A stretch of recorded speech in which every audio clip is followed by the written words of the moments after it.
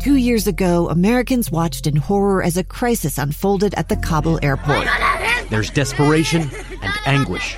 More than 80,000 Afghans have since arrived in America, but this story is still unfolding. I'm Andrea Martin. In my new podcast, Stranger Becomes Neighbor, we'll find out what happens to these new arrivals in our communities. Who would help our newest neighbors? Follow us at kslpodcast.com, Apple Podcasts, or anywhere else you listen. Inside Sources with Boyd Matheson on KSL News Radio.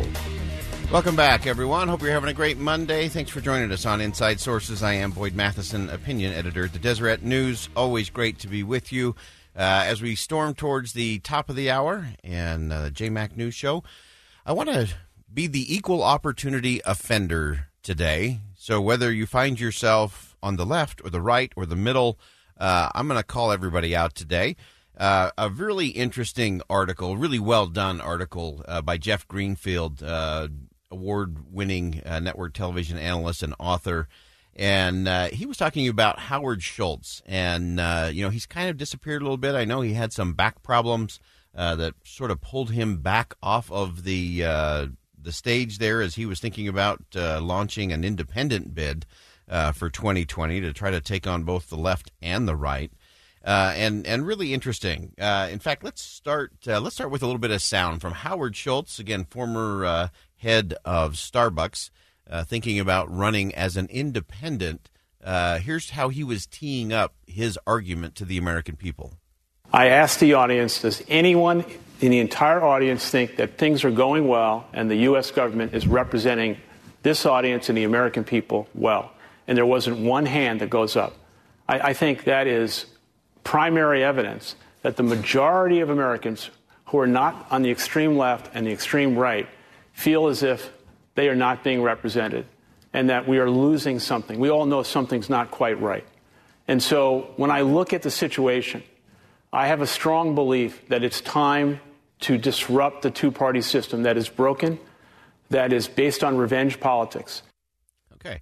That's a pretty good case in my book, that you've got a two-party system that is broken and is based on revenge politics, wedge issues, and a lot of fundraising so that the industrial complex in the swamp of D.C. Continues to hum right along. So I think the case is there.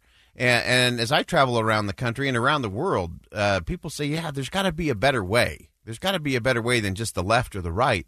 And it's interesting, in this article, some really interesting Gallup poll numbers that show, again, what we say we want versus what we actually are willing to do. That's the big question I'm asking everyone today. Not just what do you want, but what are you willing to do? So, for example, in the Gallup poll, 54% of Democrats want their party to be more moderate.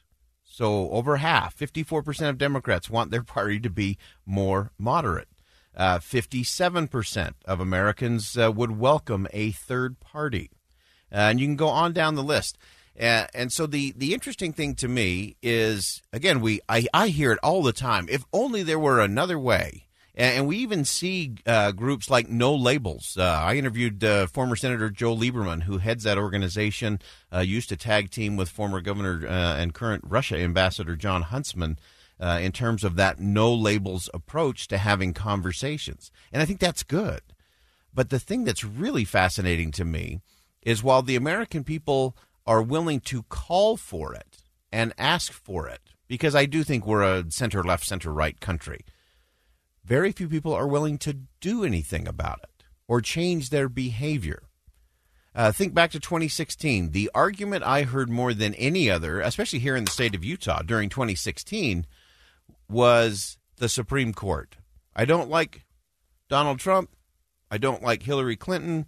But you know what? If it's going to come down to the Supreme Court, I'm going to cast my vote for Donald Trump.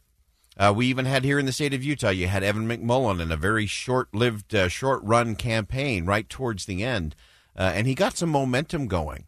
But in the end, people were afraid. The people on the right were afraid, well, if I don't vote for Donald Trump, then that means Hillary might win, and I don't want that. And the Hillary folks and those who don't like Hillary on the left were saying, I'm really tired of the Clintons. I really don't want to do that. But But if I don't cast my vote for Hillary, if I vote for an independent person, am I handing the presidency to Donald Trump? And so to me, that's the rub. Do we really want a third way? Do we really want someone to transcend politics? Do we really want that? Well, we have to be willing to take some action and do it. It's what are we afraid of? Are we afraid that those principles really don't work? Are we afraid that we don't have enough confidence in our fellow citizens that we can get it right? It's really fascinating. You know, the most successful third-party run in recent memory was Ross Perot. And when did he come in? He came in, he captured 19% of the popular vote in 1992 in a year that was not very divisive. You had a very placid George H.W. Bush and Bill Clinton. And because it wasn't the polar extremes driving the narrative, there was space for people to say, okay, I can vote for a third party this time. But the tragedy, and I think where we are right now, is that everyone is afraid to let go of the polar vortex of the left and the polar vortex of the right. And guess what, folks? That means we are going to continue to have the same thing over and over and over again. So if you say you want to have a kinder, gentler nation, if you say that you want to have more center-left, center-right conversations instead of the extreme left and the extreme right, then you have to show up and vote that way.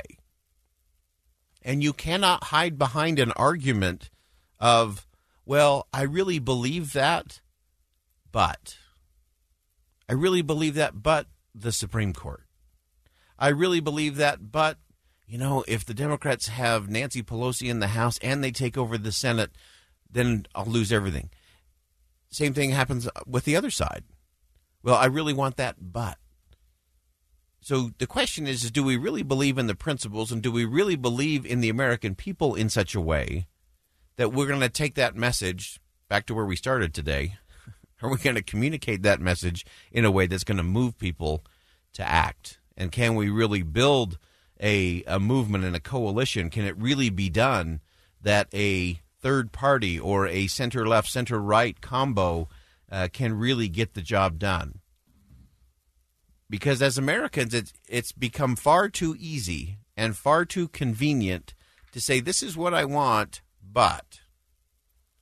And then we shrug our shoulders and say, it's not really my fault. It's just the way it is. We even saw this in polling that we shared last week. The American people say over and over and over again, in our news coverage, in the news that I consume, I want more news about health care. I want more news about education. I want more news about infrastructure and building for the future. But guess what, folks? That is not what we're clicking on. We are clicking on everything but that. And so whose fault is it really? And where does the responsibility really lie? And I'm not a big fault guy because I really don't care about fault. It's not about finding fault. It's about finding a solution. And we can point fingers and place blame till the cows come home, and it doesn't change the dynamic on the ground. And so we have to be willing to step up, to square our shoulders, to say, okay, are we really willing to take the risk? Do we really have faith in the principles? Do we really have faith in the American people or not? And if we're not willing to do that, then we at least have to call out both sides to live up to the principles that they profess. So if you're frustrated with the left, then you can call out the left and say, live up to the principles you profess. If you think you are the party of the poor, then any program that deals with someone who's in poverty should be audited in triplicate to make sure it is effective, it is efficient, that it is making poverty temporary instead of just tolerable and creating intergenerational poverty. If you want to criticize the right, you want to say, well, if you're really the party of the little guy, then let's end welfare, let's end corporate welfare and cronyism that really exists in the swamp and keeps things rolling along there in a really nice clip. But guess what? That's a we the people problem. It is a we the people problem. It's not the left's problem. It's not the right's problem. It's a we the people problem because we continue to first accept the status quo, and second, we aren't willing to risk doing anything different. And as long as the American people are not willing to do it different, there will be no third party. There'll be no center-left, center-right coalition that could take a very different approach to what's going on in Washington, D.C. I think it can be done. But we got to call out ourselves rather than the news media, rather than the politicians. It's time for we the people to step up, step forward, and take control. All right, that's all we got time for today. J-Mac is up next. The Fearless One, don't go anywhere. This is Boyd Matheson, Inside Sources. I am the opinion editor at the Deseret News. Thanks for joining us. And as you go out into the world today, remember, see something that inspires, say something that uplifts, and do something that makes a difference. We'll catch you tomorrow.